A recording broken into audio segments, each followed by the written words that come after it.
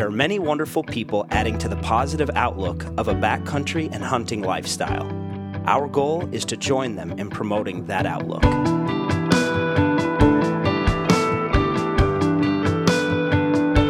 Welcome to the Backcountry Dreaming Podcast, where we share stories, tips, and tactics of our outdoor pursuits.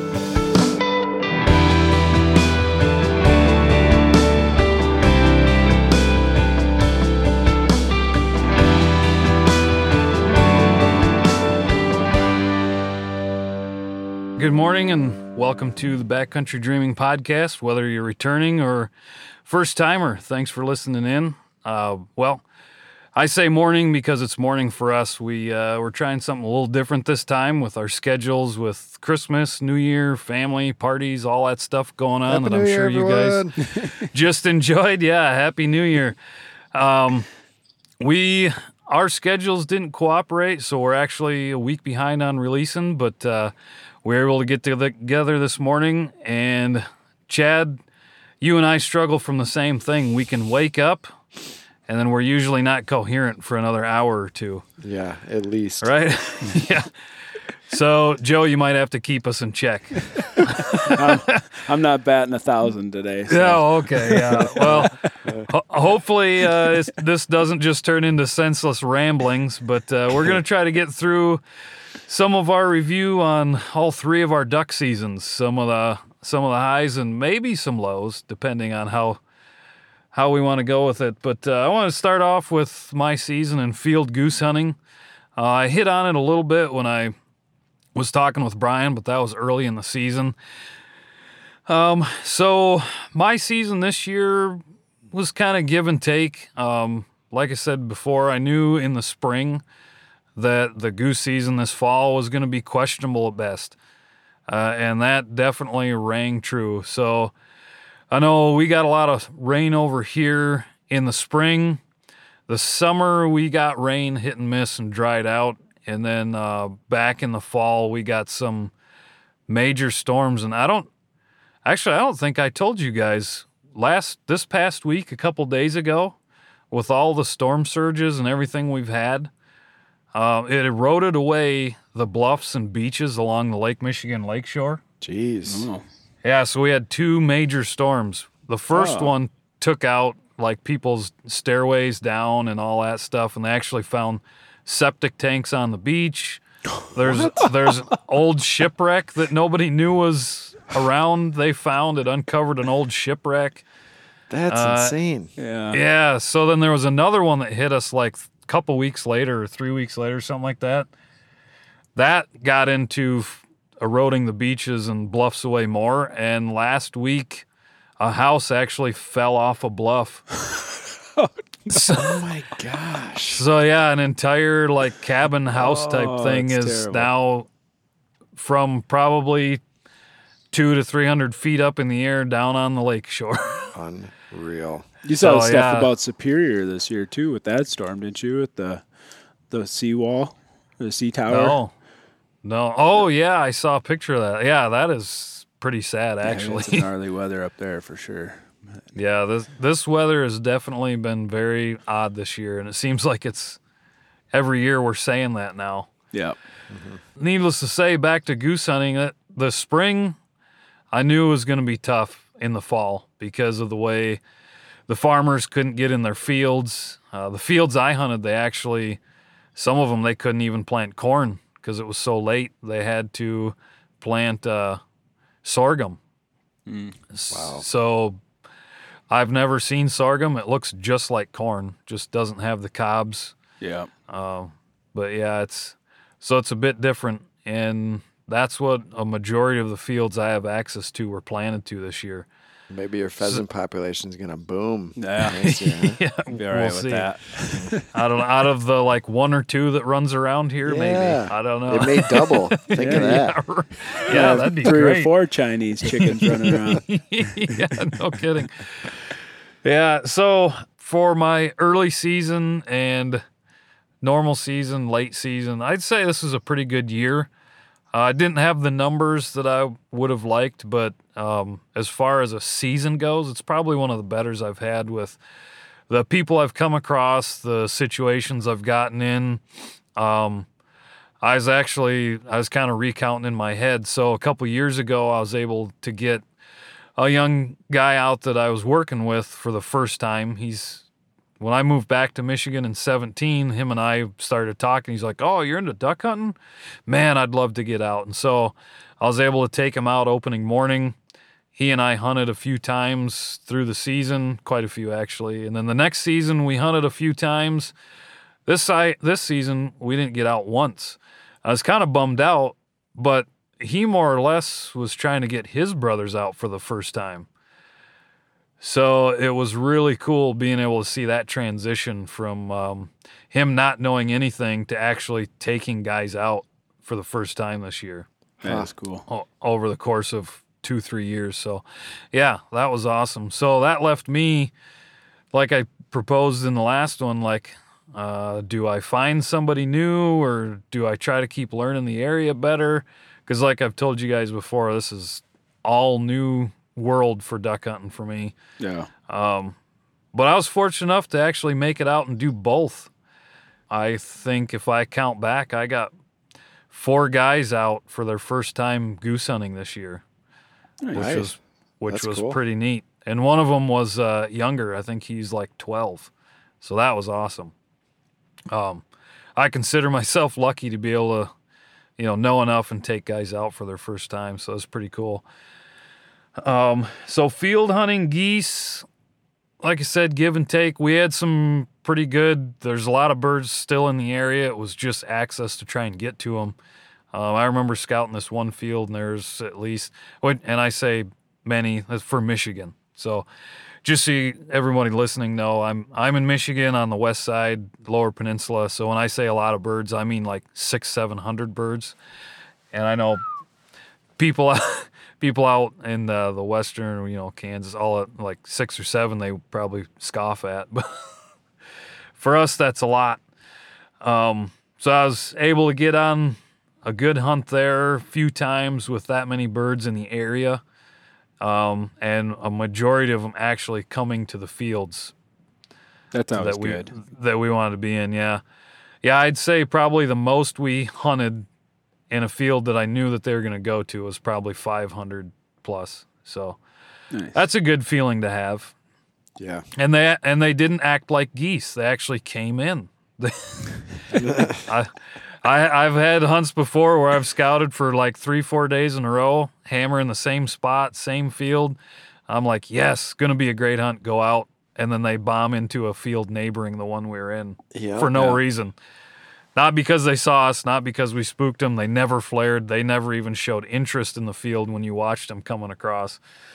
Didn't have any of that this year, so that was good. Learned some things on decoy setup, so that was great. When I was scouting, it looked like Canada geese were coming in, flying over top, kind of landing over top. So, I've heard people say that Canadas don't like to land over top themselves. Watching them, the way they'd come in and land basically wherever they could, I kind of didn't believe that. And after a few hunts and watching them not come in over our decoys, now I'm starting to think that's true. So, Yep. yeah. Do you guys? I don't know how much either one of you field goose hunt. Do you have any kind of thought on that process? I don't do it enough to say anything about it, really. Yeah, I guess Yeah. my limited experience, because I would prefer to hunt over water because it's Yeah. waterfowl we're going after, not field fowl. Sure. Field fowl are sure. for those Chinese chickens that Joe was talking about earlier. Yeah. But Look at Chad taking digs. yeah. Chad's kind of a purist. Yeah.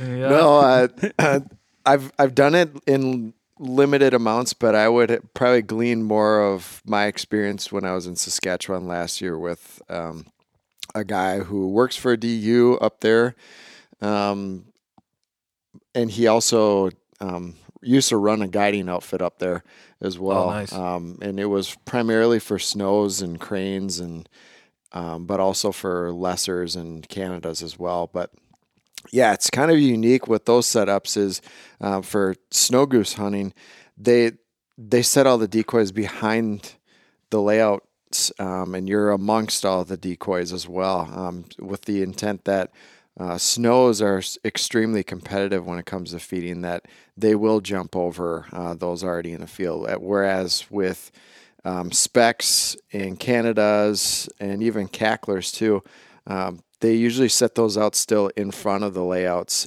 For some reason, those types of geese just aren't as competitive, and they prefer to have a landing zone that's kind of designated, whereas it's kind of wide open with snows. They'll just literally hover over the top of you. That's a crazy, and that's a completely different type of hunt altogether. Yeah. But yeah, that's been my experiences for the most part. Canadas don't land over the top of you, which I guess I can just even share a little bit about my early season, because surprise, surprise, my early season hunt was actually won. The hunt that I'd won on was actually won by my buddy Quinn, which Joe likes to call him what now? Huckleberry Quinn. Huckleberry Quinn. Quinn it's very suiting. If anybody knows Quinn, it's very suiting. I'm going to try and get him on this podcast someday. Boy. Yeah, I don't know if we that'll be a journey. But anyway, his brother won a guided hunt through a Delta waterfowl banquet, and it's just a unique, weird setup. We go to this guide's house, which is a gorgeous house in a bay on a lake, and the sun comes up. Well, I ask him, all right, well, where are we going? He's like, oh, we're just going to walk down the lawn and hunt from the water. It's like, what? This is so weird. So we legally were the proper distance away from any houses and residences and roads and stuff like that. But it was just weird that they set us up in layout blinds, which you are basically, for those of you who may not know what a layout blind is, you're basically laying down on your back with like this little tent covering over the top of you that's camouflaged to hide your pattern or your silhouette. So we're in these layout blinds on the edge of the water with field decoys behind us and no water decoys in front of us. Yeah. Which is, again, it's so strange that they had it set up like that, and actually was kind of frustrated me because we did shoot some birds, but we lost 3 birds due to the fact that but our guide didn't have his boat ready to chase down any cripples. And as you guys know, with geese, if you cripple a goose or you wing a goose, they're very much alive and very difficult to kill on the water. Oh, yeah. And so having a boat ready is absolutely essential. And he was just so nonchalant about it. I even asked if I should wear my waders, and he's like, no, don't worry about it. I've got my waders. And it's like, dude, you're not even wearing waders right now. Like, what is going on with this operation? So it frustrated me enough that we lost 3 birds because of his own laziness. And with anyone, if you're in a guided situation and your guide is not doing the necessary protocol for chasing down game that may be wounded, we got a problem. And that's okay to have those conversations in the field saying, hey man, like what's going on here? Like, this isn't cool. And refusing to pay, that might be a conversation to have too, but maybe I'm just starting to get a little too feisty right now. So I'll, hey, what do you have in your coffee this morning, some mean whiskey. Yeah, right. Yeah. Holy smokes. Joe, I know you had a good, I'll say good. It was good. I'm jealous. Yeah. I'm jealous because you were able to get your kid out and your brother. So why don't you talk about that? Yeah. So our early season opening day, we were up at the cabin for Labor Day weekend, and my little brother had been asking me to come out on this hunt with them. And they were getting a guide and everything, and I wasn't going to do it. I didn't even bring a gun up. I didn't bring any of my stuff up or anything. And luckily, my brother always brings a couple. So no Brownings, right? No Brownings. Hell no. But he had mentioned that he was bringing his kid out. And when he mentioned that, I was like, well, then I could go because I was leaving for Idaho the next week for elk hunting, and I wanted to spend time with my family when I was up there. But so when I found out I could bring my kid along, I decided to go. So we went out. It was both my brothers, my older brother, my younger brother, and my dad, and my kid, my younger brother's kid, and then a friend of ours, Dan, that went out with this guide service. We got set up in the field, and it was a gorgeous spot. You could hear geese on the roost. It was just a perfect setup. We were hunting out of panel blinds, and as it started to get light, geese started to get up, and they'd fly over, and they'd give us a look and turn. And you could see out in the field there was a dark line, and it was like a circle. And I looked at my little brother, and I was like, I wonder what that is. It looks like something dragged through the field. And the guides are talking about how the birds have been out there for 2 weeks. They've been watching them, anywhere from 150 to 500 birds hitting this corner and then walking their way up the field feeding. Good numbers, though. Well, yeah, this is up in Fergus Falls, Minnesota, so it's a good goose area. All the birds that were coming to us that morning were flaring, and then the guides, somebody mentioned the dark line to the guides. They were on the far end of the panel blind, and the guides started laughing, and I said, yeah, whatever the guide's name was. Forgot to lift the trailer jack when they were turning the trailer around this morning. Oh. And I looked at my little brother, and I was like, well, that's going to ruin our hunt. Yeah, right. If these geese have been here for 2 weeks using this field, and all of a sudden they show up one day, and all of a sudden there's a dark circle right where they were landing, it's going to stand out. And the guides, the thing that made me frustrated about it is the guides didn't bother to get out there and stomp it down or rough up the area around it or anything. They just left it. And so we ended up getting birds. I think we ended up killing 4 birds out of 12 guys. And on a guided hunt, that's not what it should be. Especially early season. Yeah. But no kidding. We were able to bring our kids out. We had my dad out there. All in all, it was an awesome experience, and it was super fun, and probably my favorite hunt of the year, even though the issue with the guides. But that's guides. I mean, in my experience, it's less than 50% of the time going with a guide is worth it. But I get it, especially if you're hunting new areas or like field hunting. For me, I don't have the equipment for it. It's cheaper for me to go on a guide hunt a couple times a year than it is to get all the equipment for it. Yeah. So you're not wrong there. No. But yeah, it's just one of those things. I go into a guide hunt knowing that there's a good chance that I'd probably do better on my own if I knew the area. Yeah. Yeah. I guess you look at it as a learning opportunity of what not to do. Yeah. Whereas that other 50% this is what you should do. It's like paying to go to school where they tell you what you should do. No kidding. Sad. I don't have any guide experience, so I can't really weigh in on that. Yeah. So far, sounds like I don't need to go on a guided hunt. Well, you kind of were slightly guided, even though you didn't pay for it, but you had a recent endeavor on Lake Michigan. I did. Yeah, that was awesome. So through the course of my field hunting, I can't say waterfowl now, Chad, so thank you for ruining that for me. Yeah, so through the course of my season, I met a guy that actually, that's primarily what he does, is sea ducks out on Lake Michigan. He'll come into inland lakes and he'll do layout diver hunts and stuff like that on inland lakes too. But his big desire is to be out on Lake Michigan, and he's told me some of the water they've been on, and the setup he has, I'm sure can handle it, but I cannot believe, because I grew up on the water. I've had boats my whole life, so yeah. I've been in water that's 12 to 13 footers. It's not fun. It's actually quite terrifying. But yep. We were talking about goose hunting, and we were talking about duck hunting, and he's like, hey, I got this layout set up. If, you got me out here on some geese, and if you want to, we can go out for layout. I was like, man, actually, since I've moved back from Michigan, that's one of my things that I don't want to get into it because that's a whole different world of cost.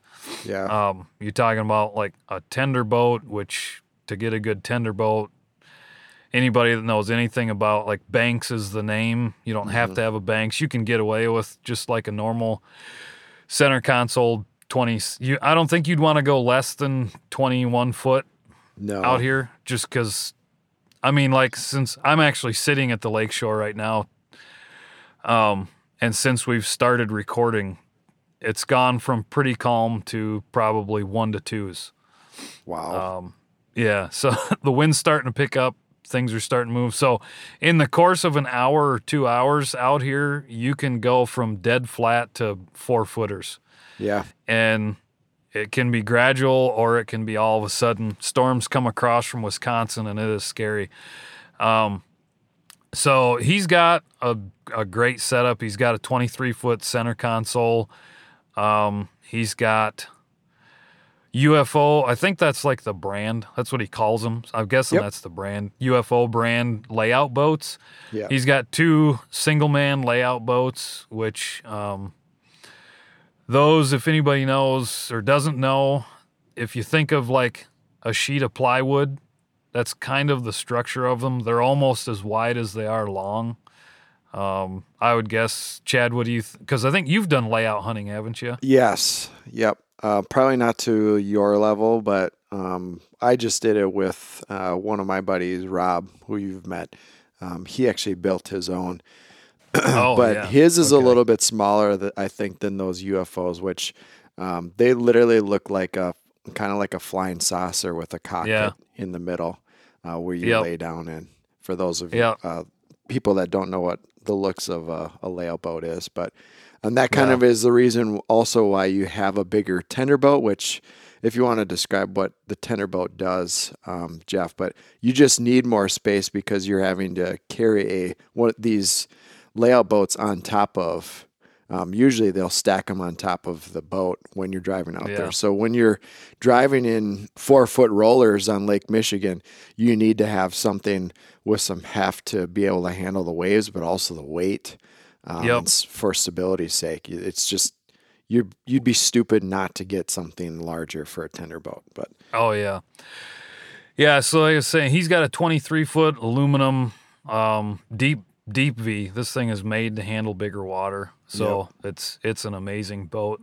He actually, instead of like you were saying, a lot of guys they'll build a structure where they can stack them on the bow. He actually lays his. He'll lift them up over the gunnel, the side of the boat, and he lays them inside so they're kind of like the left side is laying down on the floor and the right side is up in the air. So they're matched with the gunnel. So he'll put one on one side and one on the other. And these boats, they're incredible. I think he said they weigh like 130 pounds a piece. Which layout boats, you're talking a couple 100 pounds, 300 sometimes if you buy, because they're made of all kinds of different stuff: aluminum, fiberglass, homemade wood ones. Another one that people use is that plastic, kind of like a kayak plastic. I can't remember what that's called. Injection molding plastic or whatever. But so he's got those UFOs are plastic, so they're nice, light, they're easy to get in and out. And he actually made himself like a step rail guard for those, so it makes it easy to pull them in and out. And then it's also easy to get in and out of the boat. So it can get pretty sketchy out here, especially if you're in bigger water, getting in and out of the layout boat. So back to the layout a little bit. I'll get to the tender, but back to the layout a little bit. Like we talked about with layout goose hunting, it's kind of the same structure as that. If you think about like an old school lawn chair that you're like down on the ground, you can raise the back up a little bit so you get that little bit of raise. But you're essentially trying to get down as low to the water as you can. And you're not necessarily hiding because you don't have anything to pull over you. But so you're just kind of an open cockpit, and then you're able to set up and take the shot when you need to. Yeah. And so hopefully when you take the shot, there's a bird for the tender boat to go retrieve. So the guy in the tender boat, he's kind of watching checking the area out. And also his job is to basically, once you shoot a bird, be the retriever. You don't, just like anything else, you don't want to leave dead birds in the water. One thing is kind of surprising to me, Chad, I don't know if you saw this or knew this, or Joe, I wouldn't think you would, but he told me that they have found downed birds because of seagulls. No kidding. Yeah, he said they lost one, couldn't find it for a while, and then they saw seagulls circling.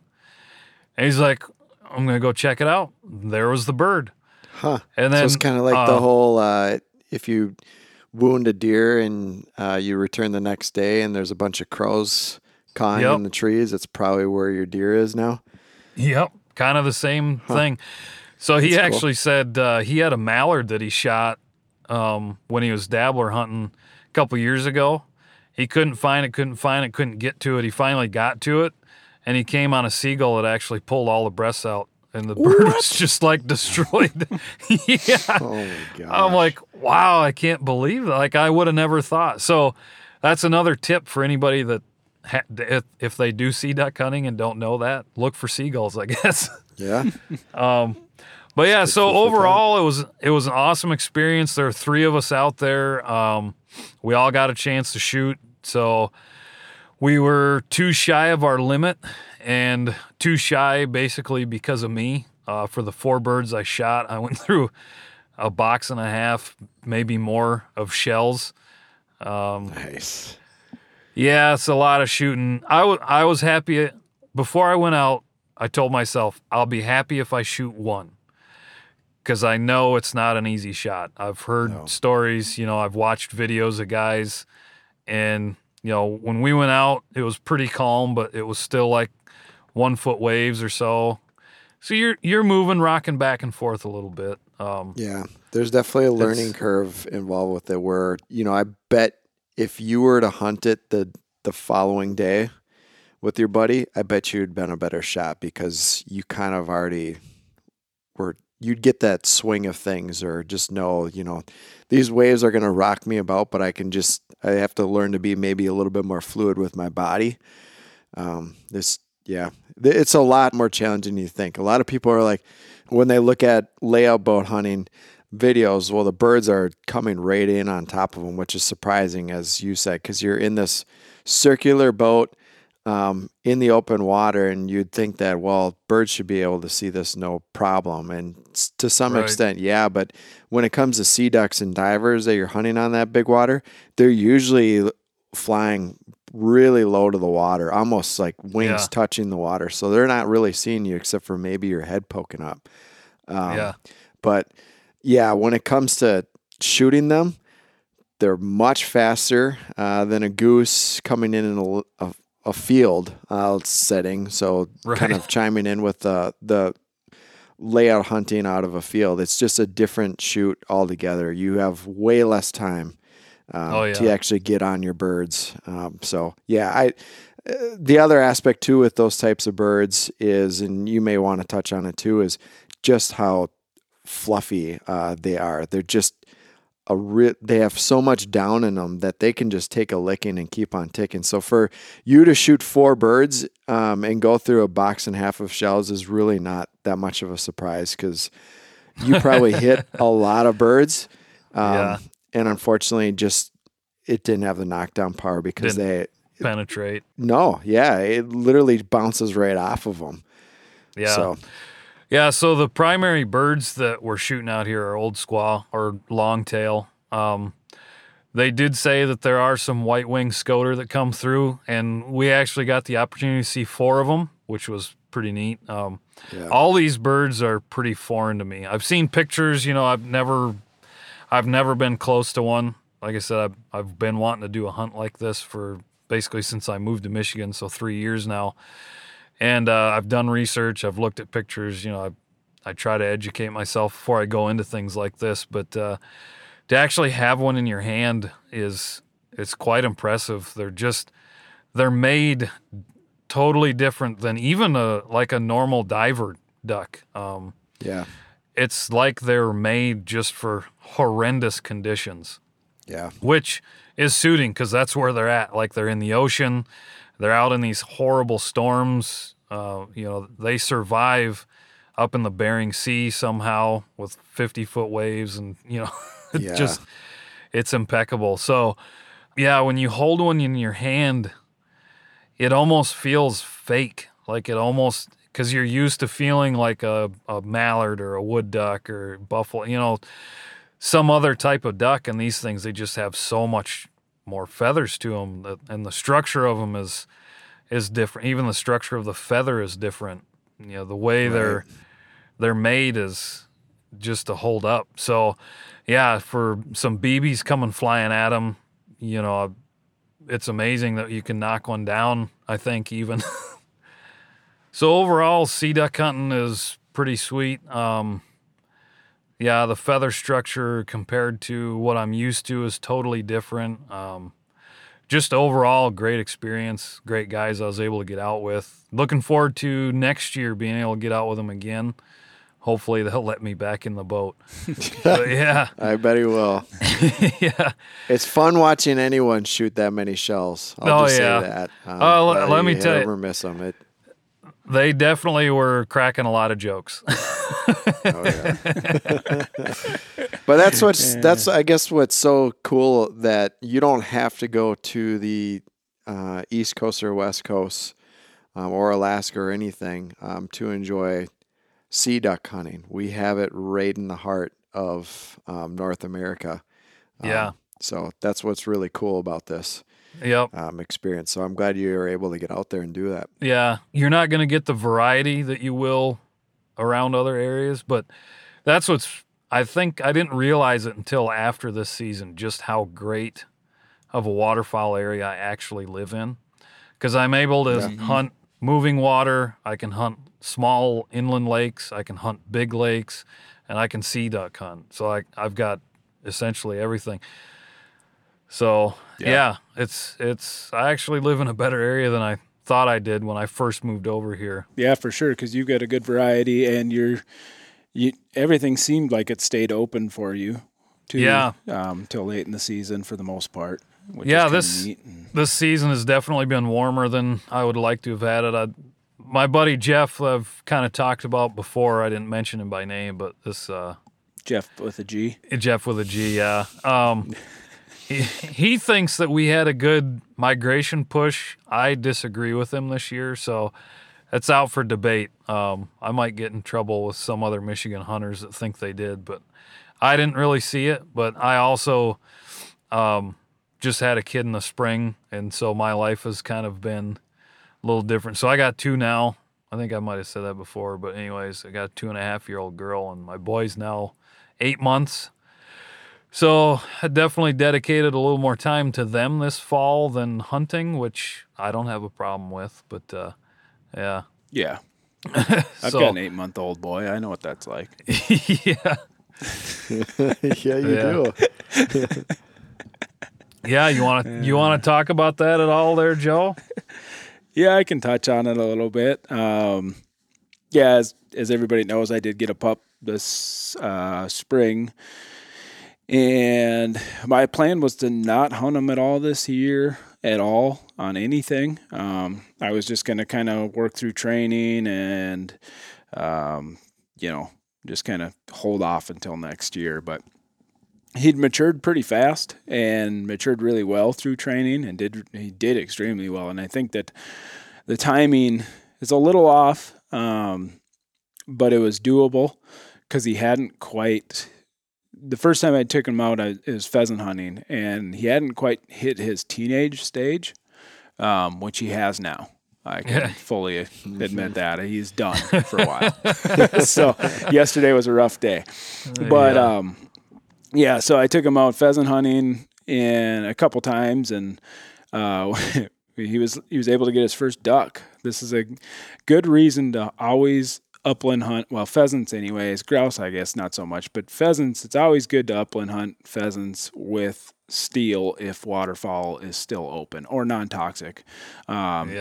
Because we flushed up a wood duck, and I was able to heel night, walk him 100 yards, flush up the wood duck again, shoot it, drop it in the creek, and Knight retrieved it for me. So that was his first retrieve, was a wood duck on a pheasant hunt. That is awesome. And I guess I can chime really quick on a quick anecdote with me is I was out on the Mississippi River hunting with some buddies for the first time with those guys in the location. And it turned out my buddy dropped me off on an island in late October to set up. And as we were discussing too, we had a ton of water in Minnesota. It was floodwaters essentially, or way high river waters, which was a ripping current. But so he dropped me off with the decoys and then went back to pick up my other buddies because it's just too dangerous to have 4 guys in a little John boat going upstream in late October. You got to be smart about things. So he dropped me off, and I was walking around along the shoreline, and woodcock are jumping up left and right from this little tiny island. I was like, awesome. I think I had 6 shot in my bag. So I was like, after about an hour or so, I'm going to actually go walk this little island for woodcock. And I shot 2 and my buddy shot 1 too. So nice. It's like you kind of make do with nothing because, we shot 2 wood ducks. So it was a woody day, but we didn't really see much for ducks, but we thankfully, you got to pack. If you pack in steel, you might as well pack something a little bit lighter too for that opportunity. But also, what I want to touch on real quick was always pack blaze orange, or like a blaze orange stocking cap into your blind bag. Not only is it amazing for having the versatility to hunt upland game, which I've done that with pheasants too, that zip by the blind. And if it's 9:00 and they zip by the blind, I'm going to watch where they land, throw on my stocking cap, and walk over there and shoot them. And it's happened with grouse too. But it's also a really good safety aspect too. So like I'm thinking about with you, Jeff, out on Lake Michigan, having some sort of blaze is only going to help in case something were to go awry too. But quick anecdote. It's kind of cool that you can go hunting and you can shoot other game. Yep. Right. And that's the power of, I guess, converting over to a non-tox. Yeah. And that's, Jamie Carlson did a seminar a couple of years ago that I went to on small game hunting, and he talked about squirrel hunting in October, and he said he's shot, I don't remember what he said, but it was a lot of wood ducks on squirrel hunts in October. Okay. So I always brought steel with. I always hunted Oak Islands. Yep. You're gonna hit wood ducks too. So so you'd be getting wood duck, grouse, and squirrel all on one little trip some days. It's like, geez. But so we were able to do that, which was really cool. And then from there, I started moving them towards upland just because I knew I wasn't going to waterfowl hunt with them. It's just at that point it was already getting pretty cold and. So I wanted to keep him away from that. But on pheasants, he did pretty phenomenal this year. He was able to get multiple wild birds, as well as we've done a few game farm trips. And just to get him keyed into what he's looking for and get him excited about birds. And man, he's excited about birds. He's a little too excited right now, so I'm learning how to try to harness that. But, yesterday I took him to the game farm just because I was up in the area really quick and just got a few birds, and he made a retrieve on a crippled hen that was 150 yards down across a creek through crusty snow, and it was a long haul for him, and he made it and came back with his tail wagging. So he's doing really well. I'm excited for the springtime to try to get him out and do some actual testing training with him, and I'm going to test him next summer and see where we can take him. So it's been That'll super be exciting. Fun. Yeah, no kidding. Yeah. I didn't know you were going to try to do that, Joe. Yeah, I didn't do it with my last dog, with Hank, and it was something that I regretted later on in life. So I want to make sure that my thing is give them every opportunity to shine, take them as far as they can possibly go, and let them let them do what they can do rather than, I feel like a lot of dog owners end up holding their dogs back by not pushing for that kind of stuff. And I don't want to do that to mine. So yeah, so I'm excited. It should be a fun summer of trying to get past a lot of that stuff and work through some other stuff and get him ready for next year. And I'm excited to see him in the blind next year because he's already steadied a shot, awesome.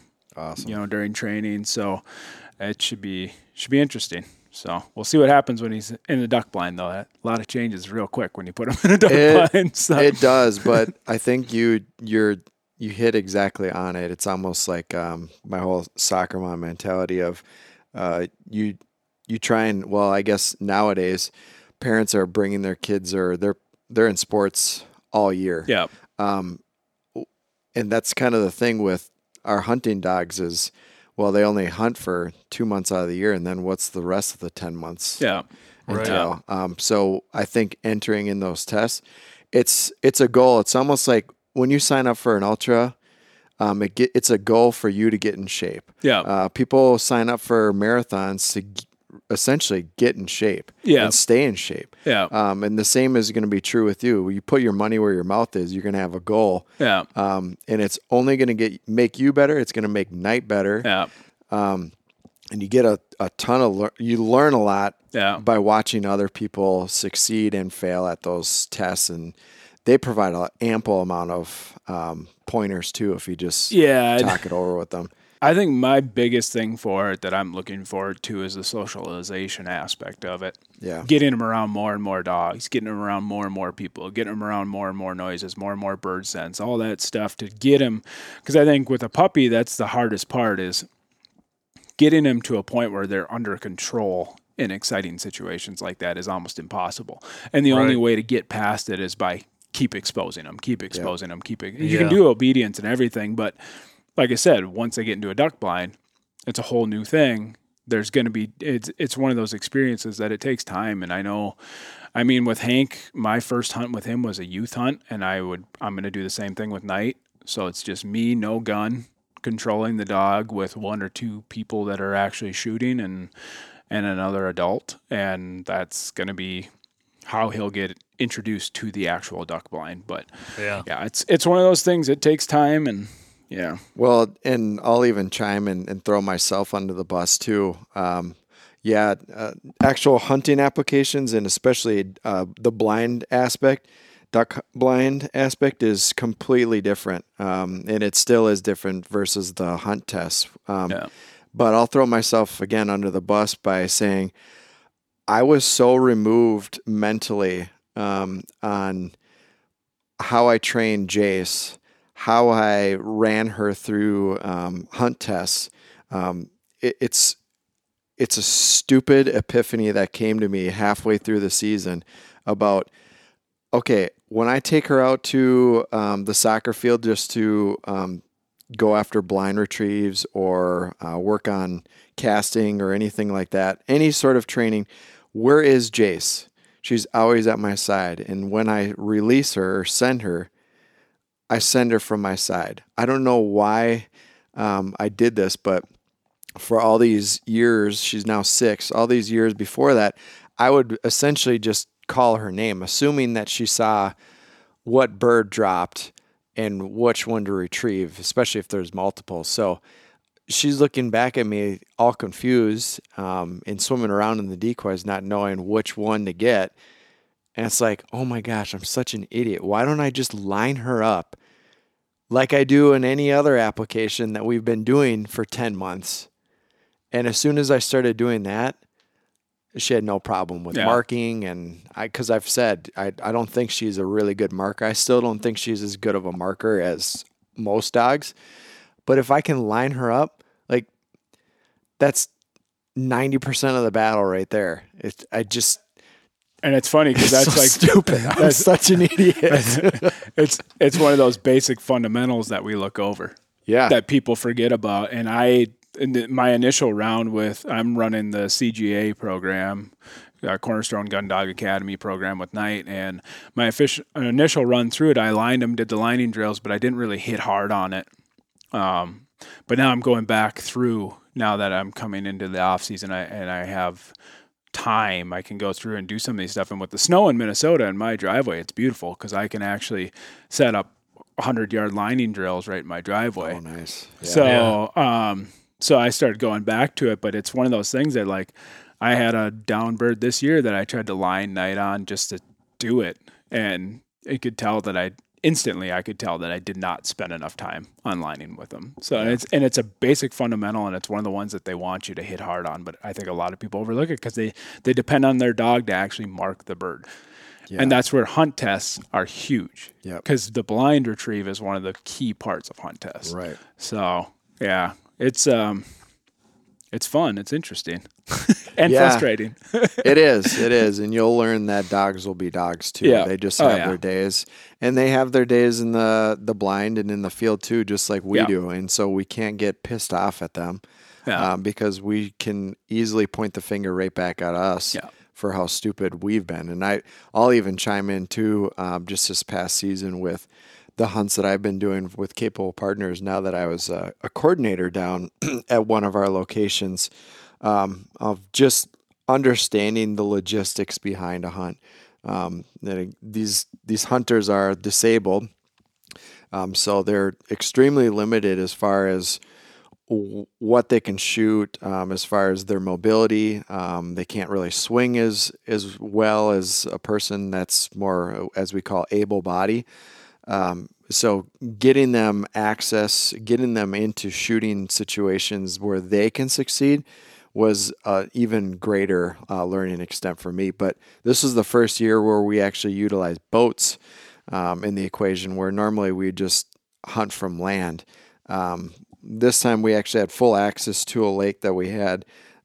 But with that, it was our own access, which is awesome because we didn't have other competition with other hunters, which is a rare thing to have.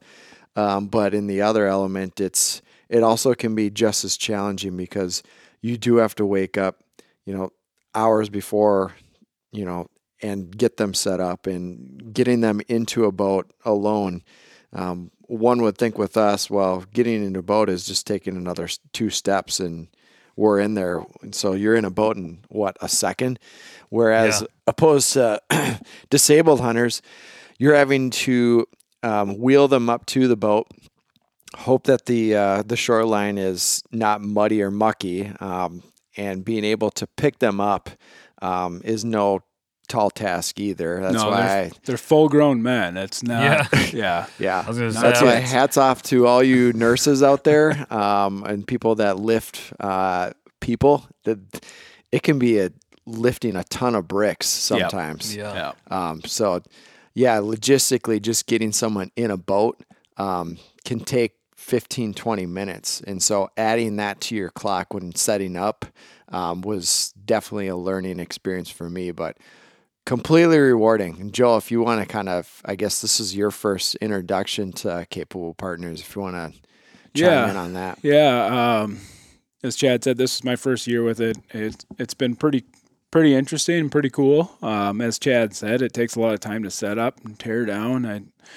I think on average, I figured for the spot that Chad's talking about, I kind of did the math on it one day, and it's about an hour and a half to set up and an hour and a half to tear down. And you're talking about 5 able bodies and 3 disabled members. Yeah. Like it takes an army, and it's quite the ordeal, but you're hunting areas that other people aren't hunting, so you're not fighting traffic, you're not fighting other people, and so in the end, the amount of time you spend setting up is time you would have been spending just sitting in your boat waiting for it to get light out, because you're going to get to your spot 2 hours early in order to beat the crowds or whatever it is. So in the end, it's no extra time. It's a little extra effort, a little more nerve-wracking, putting a handicapped person into a boat on a moving creek and walking them down the creek and hoping nothing goes wrong. There's a lot more moving parts to it, as Chad said, and on his end even more. But it is rewarding. It's super fun. The guys are a blast. I haven't met a single one that irked me in one little bit. They were all super fun. It's just like hunting with once you get set up, it's essentially just like hunting with your buddies. The only thing is if somebody needs to retrieve a duck or help a dog or something like that, it's going to be you or one of the other able bodies. But to be honest, half my buddies are lazy as hell, so it's the same thing. But it's been super fun. Something I'll stick to as long as I can, and I know there's going to be some people that are close to me that are going to end up being the disabled people eventually, so I'm going to stick through it and make sure that I'm there when they get to that point so I can take them out as well. So I know we've talked about it a little bit before too. I think it's an awesome opportunity for youth as well, to get youth involved. I know I'm looking forward to the day I can take my boys out there. It's definitely a very rewarding experience seeing people that haven't been out duck hunting in over a decade get out and have their first opportunity because of a group like Capable Partners is pretty awesome, and it's cool to be a part of it. What was that hunt that I took out a guy as an old Finlander from up north, Minnesota. He hadn't been out duck hunting, and I think it was like 15 years or something like that. Wow. 12 or 15 years. And and I get to take him out, and the morning I took him out, it was probably the best sunrise of the year. It was a pretty awesome sunrise, and just seeing his face see that was pretty cool because he hadn't been out that early in the morning in over a decade just because he hasn't been able to, Right. And he's like I said, in northern Minnesota, and he loved fishing and all that stuff, but now he can't do all that without the help of other people like Capable Partners. So to get him out, to get him to see the show of the ducks flying, the ducks working, geese, all that stuff, and just to be able to look over at him every once in a while and see that he's just taking it all in. He wasn't listening to our conversation at all. He was taking it all in, and it was pretty cool to see. So. Yeah, that alone right there is just something until you experience those hunts or go on those types of hunts, you really you lose that perspective of like, right. We're essentially guiding. Yeah. We're taking the role as a guide. And so a lot of the guys will come up to me after the hunt and it's like, thank you for putting this on. It's like, you don't need to thank me. Yeah. This alone is worth it to me. Yeah. But I mean, I'm going to do my best as a person if I'm going to hunt a public land spot, competing against someone. But why wouldn't I do the same and give my all for you so you can shoot? Because there could be a day where I may get disabled. And I sure as heck would want someone to put everything they have into it as well. But kind of want to chime too that those of you who maybe in a different state, if you're in Minnesota, Capable Partners is a Minnesota-based organization, but there are other organizations across the U.S. Where if you're disabled, you can definitely get plugged in because it's a really good opportunity for you to get out fishing, hunting, or just even four-wheeling. We have a four-wheeling outing as well. Oh, really? But it's not limited to just veterans. And I know there are a lot of veteran organizations out there, which are awesome. I'm really happy that there are. But those of us who may not be a veteran, we may be even more limited as far as our opportunities. So I just kind of want to chime in that there are opportunities for all of us. We just got to do a little digging. And if there isn't something in your state, there surely will be some in other states. So if you're looking to make a trip up to Minnesota or over to Minnesota or down to Minnesota, definitely reach out to us and we will get you plugged in because we have some insane hunts, especially in November. I took out a guy who had a boom, which is a big arm with weights on the back of it to counterbalance his gun.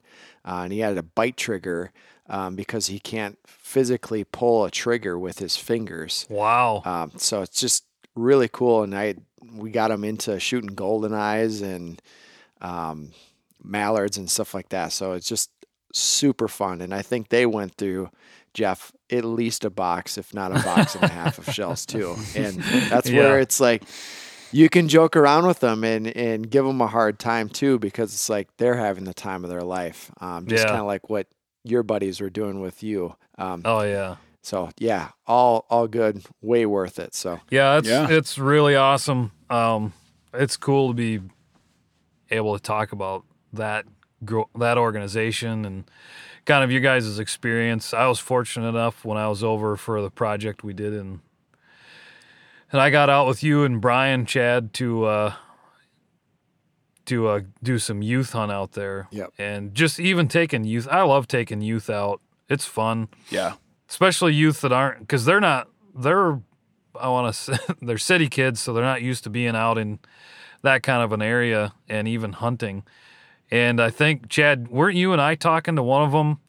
And we said, what were your friends doing this weekend? And they said, the usual, like video games or whatever. And then when they told them what they were doing, all their friends were like, holy cow, you're doing what? So that was kind of cool to talk to them about that too. So even as kids, and they are real appreciative, and I look forward to that opportunity and just remembering it. And I'm definitely, because of that, I need to talk around and see if there's something like that going on here, which I'm sure there is. I think I've heard wind of some things like that used to happen, but I want to see if something like that's still going on here.